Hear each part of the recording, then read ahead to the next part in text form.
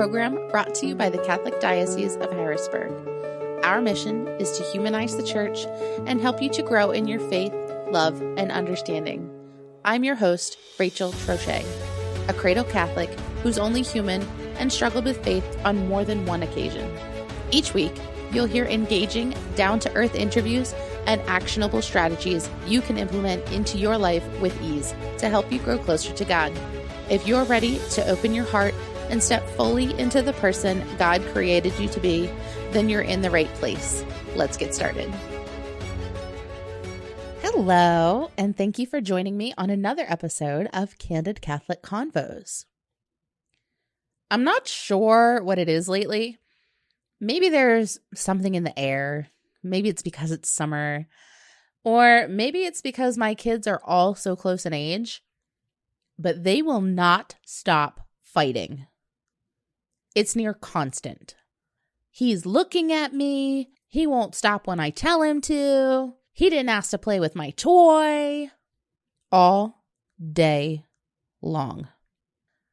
By the end of the day, when my husband gets home, after I've been refereeing all day, the poor man gets the brunt of whatever I have left over. And lately, it hasn't been good. That's not fair to him or to my boys. After telling my kids all day to say sorry and just work it out, I realized that sometimes sorry isn't enough. It certainly wasn't the other night when I tried to apologize to my husband for my behavior.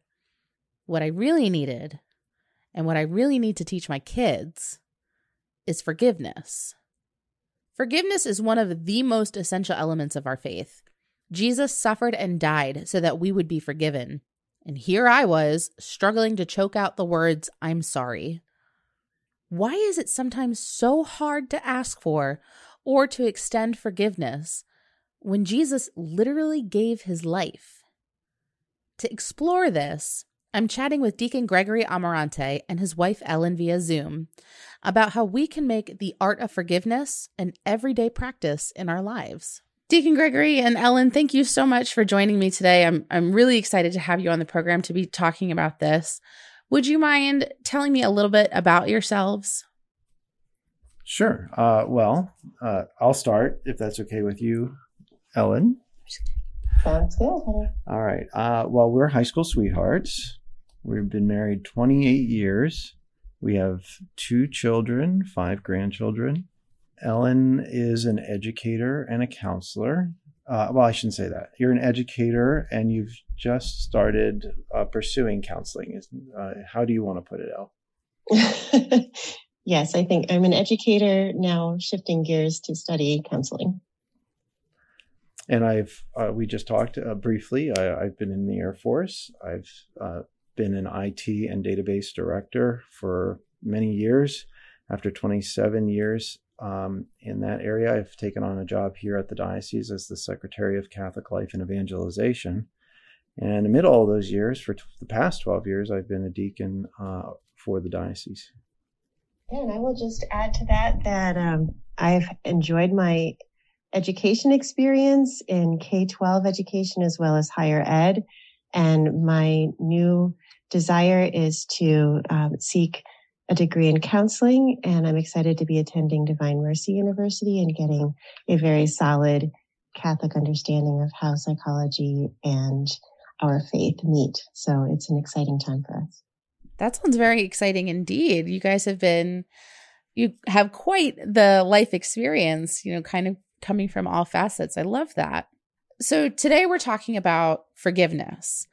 And I was hoping you guys could help me expand on what forgiveness actually means. So we talked about this in preparation, and I wanted to kind of come at it from what's the first thing that comes to my mind, right?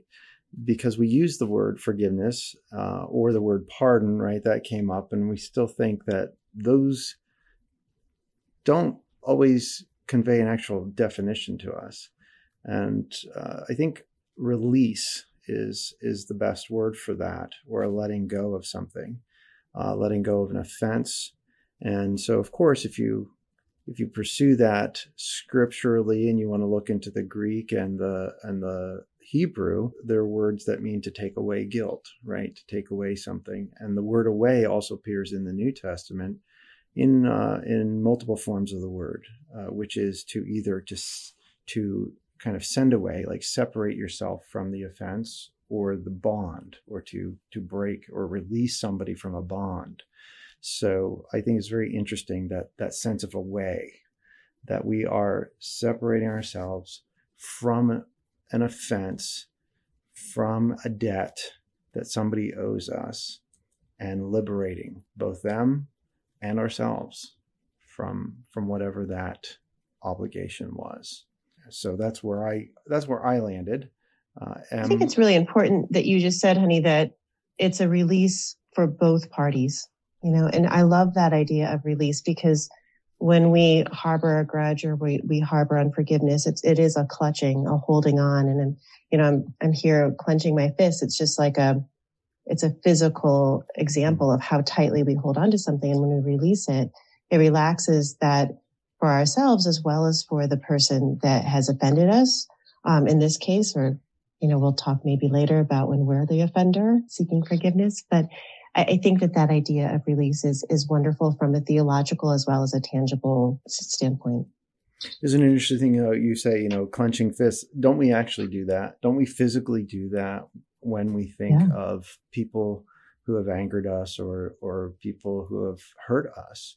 And that memory brings our hands in, we bring those fists in. So I think there's something physical there that's not just imagery. It actually have to do that both physically and spiritually, or psychologically, I should say, to release someone or ourselves. Absolutely. That's very true. And I love that imagery of having to physically release like an unclenched fist. Forgiveness is one of the most essential parts of our faith.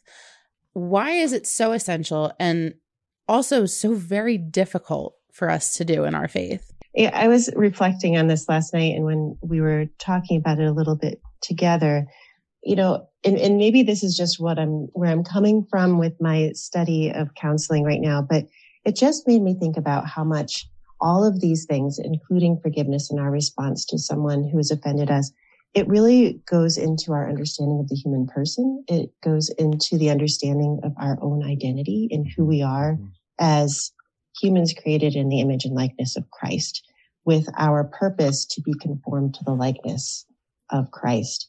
And how, I'm thinking of the Sermon of the Mount in Matthew 5, the last thing that Christ says when he's talking about love your enemies, he says, be perfect just as your heavenly Father is perfect. And when we look at the meaning of that word perfect, it's whole, complete. Mm-hmm. You can go on to like healed, perfected person, the human person as God intended us to be. And that is so tied to this idea, right? For us to be complete, for us to be healed, we need to be willing to forgive as Christ forgave. And how did he forgive? He suffered, he died. And that's what it requires of us in order to have that same self-sacrifice of forgiveness. We have to do something that is painful, that may cause some sort of a death within us, a death of our desires, a death of our expectations, a death of our emotions sometime that we're holding on to, as we just were talking about. But that's what it requires to be conformed to the image of Christ. That's why it's so hard, but it's also why it's so important. And I would just add to that, you mentioned the human condition. It is an acknowledgement, like to recognize that we need forgiveness from God, or even from one another, is an acknowledgement that sin exists, that this is a real experience in our world. And so we acknowledge the existence of that and our human condition, that it is a fallen state. And that perfection that Ellen was talking about, leads us to say, how do we respond to this? But also, God has a response to it. And forgiveness is so essential to our faith because God wants that relationship with us. If sin is a rupture in a relationship, right? Just think about, the typical, Ellen and I being husband and wife, having an argument or a disagreement over an action, perhaps, that caused a rift in the relationship. it causes a separation. And in order to bring that back together, things have to happen in order for us to restore the family, right? So God wants that relationship with us. He is the one, he is the primary agent and mover in restoring that relationship. And God wants us to be in a relationship with one another also. So forgiveness is essential, because otherwise we won't be the family or the people, as Ellen was saying, that God imagines us or intends us to be. That's really insightful. I hadn't really thought of it that way, of bringing us back to God in a sense of admiring the other human person for them being in the image and likeness of God as well. Mm-hmm. That's really powerful. One of the famous sayings is to forgive and forget. Is that possible? And if so, then why do we need to sometimes continually forgive people for causing the same hurt over and over again? You know, some people just never seem to learn or acknowledge what this might be costing us. Mm-hmm. I'm a little more technical on this one, so I want to go with Ellen's probably less technical answer first. I don't know. Maybe you're technical too, Ellen. We might have the same answer. We might. Well, I've got think, like scripture verses and right. Well, Latin sure, because my first thought is all things are possible, right? Through Christ, all things are possible. Sure, it's possible to forgive and forget, but is it necessary? No. And may not be prudent at times, may not be necessary at times. So yes, we're asked to forgive. In fact, I saw in the Catechism, I think it's a good time to bring this in paragraph 2840, it says, now this is daunting. I love that. Now this is daunting. This outpouring of mercy cannot penetrate our hearts as long as we have not forgiven those who have trespassed against us. Love, like the body of Christ, is indivisible. We cannot love the God we cannot see if we do not love the brother or sister we do see. Wow. In refusing to forgive our brothers and sisters, our hearts are closed, and their hardness makes them impervious to the Father's merciful love. But in confessing our sins, our hearts are opened to his grace. So the command there, what we're instructed to do is forgive. It doesn't necessarily get into the forgetting part. We are required to forgive the offense, but there are times that forgetting it could be detrimental to our human person too. We are entitled to protect our own dignity as human persons. And if someone is repeatedly doing something that infringes upon that dignity, it's okay for us to set up barriers, and it's okay to remember that danger to ourselves. So there are times I think that we can forgive without forgetting. If we're talking about an intimate relationship with family, it may also be very difficult to forget, and we may try to continue to work toward forgetting, but that is also an act of grace. We need God's grace to help us with that healing of our memory as well. I would agree that forgetting is not necessary, right? And I didn't think of it as something detrimental. So that was enlightening to me to hear you say that. However, it could also be detrimental not to get to a point, right? To where we've, I don't want to say forgotten, but it's not as prominent in our minds. It's interesting that in Scripture, God uses the term of forgetting or not remembering our sin anymore. In Isaiah chapter 43 and Jeremiah chapter 31, or even Psalm 103, we have words like, I will not remember your sins. I will remember their sin no more. Or I have removed your sin, right? As far as the east is from the west. Like it's so far away from me, and he does that, right? He does that. Why? Because he pities his children, it says. The Lord, again, uses the term of family for the sake of reconciliation. Reconciliation being a calling together, conciliate, to call together, and the re part of that, reconciliate, to call together anew. God, maybe desperate's the wrong word, but that's his love. His love is so He can't deny himself. He can't deny that impetus to call us back into the family. And so he's willing to say, I don't remember your sins, when we turn to him and ask him for that. And then that challenge is put to us, both from that catechism verse and the verse in Matthew 18:21, when Peter's asking, how many times do I forgive my brother? And Jesus basically says, when he says 70 times 7 or 77, depending on the translation, right? He's saying you have to forgive your brother perfectly. So if I'm not forgetting that sin that somebody has committed against me, even if they've asked me to forgive them, okay, I forgive them. But I remember it tomorrow. If I remember it a week from now, a month from now, a year from now, or every year on the anniversary of the event, I am forgiving again.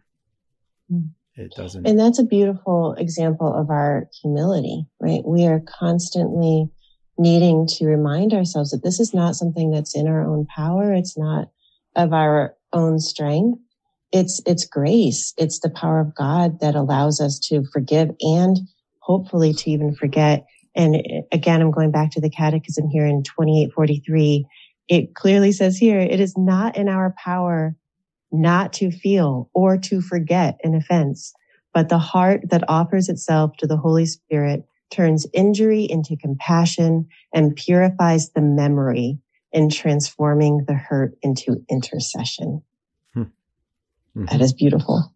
That's so, what a perfect ending to that, right? To turn it into intercession, turn it into a prayer, right? That's powerful. Very powerful. So you touched on this a little bit, but is forgiveness the same as reconciliation? The way I interpret it is one is I release you from your debt, and the other is learning to trust someone again. Is there a difference? And if so, what is it? So no, I say they're not the same thing.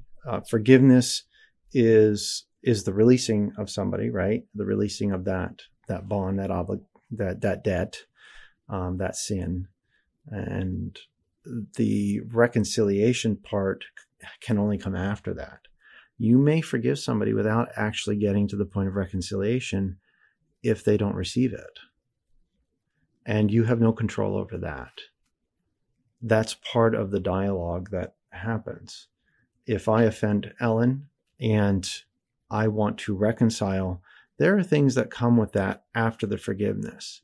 We do this in confession when we make a firm purpose of amendment. She needs to know that I'm committed to restoring the trust that I lost as a result of my action. Sometimes we do this with different expressions, not just our words. The typical flowers coming into the home after the offense is like the reparation that you'll see in the Old Testament. When you stole your neighbor's cow, you give him his cow back and you give him another cow in reparation. It's not just the words or the restoring of something. It's the gift of going above and beyond to say, I'm committed to this relationship being restored. So reconciliation takes probably just as much work, but comes after the maybe hard work of even asking for or giving someone forgiveness. But in that great mercy and compassion of God, even though human reconciliation isn't possible, reconciliation with God is. So, when Gregory was speaking about that rift that occurs when we sin or when we harbor unforgiveness in our heart, whenever there's that separation from God and others, we know that we can heal the separation that we have with God through the sacrament of reconciliation. So that's a beautiful peace and hope for us, that we know there may not be a resolution that we want with someone else, but we can be made correct and whole and pure again before God. Absolutely. One of my favorite verses is 1 Corinthians chapter 13, verses 4-7. And in it makes mention of love keeps no record of wrongs. For some relationships, like marriage, how can we continue to choose forgiveness and rebuild trust within the relationship In order to keep a record, you have to be logging that in the brain somewhere. You have to be making notes and documenting, right? Whether just in that mental logbook or maybe even a physical one, who knows, in your journal or whatever. But so, to keep no record, again, that might not mean that we don't bring it up. It's recalled from time to time or that we remember, but keeping a record is a little bit more serious, right? Like, oh, there's another check in that box. He did it again. It's about the grace of overlooking, of making excuses for the other that we love. Well, I know it happened, but we're just gonna see what we can do to restore that without focusing on it. So I think it's really about how much we're going to spend time thinking and documenting and recording. That's the part that I think is important. That's the choice that we can make. I think there has to be some balance to that, right? Because you did talk about that sense of preservation, and protecting ourselves, right? If we're talking about some serious injuries, right, some type of abuse, before we can reconcile, we need some distance here. But it doesn't mean there may be some excuses there, but it's more of a wondering if there's a certain amount of compassion or a mental health problem that needs to be addressed. So when you bring these things up, if they're up in your heart, being remembered, and you want to come to the point where it's a part of the conversation that is constructive. I need to talk to you about this. We've benefited in our own family from some of the typical words you might hear from psychologists or counselors, where they say, what is it? I feel. I statements. I statements. I feel when you, because. Okay. Yeah. I feel when you, thank you, Em. I feel when you, because, right. So you fill in those blanks, and that has to be constructive. So you remember, but if you're remembering because you want to get beyond it and you need the help of the other person in this reconciliation process, hopefully they will engage with you in that. Ellen and I have been married 28 years, I said, and I'm sorry to keep bringing this up, Em, but it was a good example because we went through it again after 28 years, and we've used the reconciliation model, and I share this with lots and lots of couples. So if some people hear this and they're a couple that we've been through marriage preparation with, you're going to recognize this, right? You have to ask for the forgiveness, right? You have to use the words, so I had to go through that. I had to approach Ellen and say, will you forgive me for this? And her response to me is, that's not even the thing that offended me. So that was such an enlightening moment for me just a couple months ago when I had offended my wife, and I've used the language, the liturgy that we call it in our home, which kind of mimics the liturgy of the sacrament of reconciliation. And that opens a dialogue. And now I've put it in her hands. I have to wait for that response.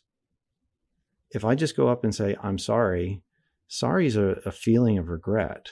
That's a very egocentric approach to the problem. But when I say, will you forgive me for, and I actually name the thing, that gives her a chance to respond. And that is, in my opinion, the most healthy way to approach an answer to this keeping no record of wrongs. If you're going to bring it up, it's not because you're keeping a record, but it's because you're going to use it constructively. That's a very effective way to think about it. And dialogue even means, it's a conversation between two people. It's a two-way street. So if you're only going one way, forgiveness is not just expressing regret. It's also being willing to constructively put it back together. I love that. Sometimes we need to forgive, but sometimes we need to be forgiven. And it's important to know how to do that on both sides. And Gregory just laid out that we have to name our offense to the other whenever possible. And if we can't do it to the person, then we need to go to the sacrament of reconciliation and name it before God, before the priest. So, I think that that's really key too, that it's how do we model this as one who offends, so that then when we need to forgive an offense done to us, we might actually empathize a little bit because we remember being in that place of needing forgiveness ourselves. And we all do that. Like what does the Lord's Prayer say? Forgive us our trespasses. We forgive those who trespass against us. And it's that dual aspect of knowing that we are both the offender and the offendee at times. And I want to go back to what you said very early on, in the suffering or the dying, right? The crucifix is one of the most important symbols in the marriage. Yes, I believe in the resurrection. Absolutely. It's so important to the faith to have that mentality of knowing the hope that is in store for us and that has been won for us. But it was won for us through that crucifixion. And when you get to these points it takes a lot of courage sometimes to just ask for forgiveness, to be the first one to speak. And Jesus even tells us this. When you go to the altar and you bring your gift and you know that your brother has something against you, leave that gift at the altar and go be reconciled to your brother. He doesn't say who the offender was. At least I don't think it's clear in that passage. And I've got to give attribution to Dr. David Jeremiah, Protestant pastor, radio personality that I heard years ago. That teaching has stuck with me so long that it's always your turn to speak first, to engage in the process of reconciliation.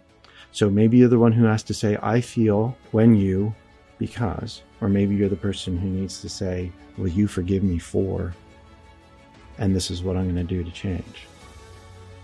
We've unfortunately run out of time, but if you'd like to hear the rest of this episode, you can listen to us anytime on Spotify under Candid Catholic Convos, or you can download this episode from our website at hbgdiocese.org. Thank you so much for listening. Our goal at the Diocese of Harrisburg is to walk with you on your faith journey. So if this episode resonated with you in any way, the easiest way to show your appreciation is by sharing this program with your network or by leaving a review on your listening platform. You can also support us financially by making a donation online at hbgdiocese.org/DAC and clicking the Make a Donation button. Thanks again, and we'll see you at church on Sunday.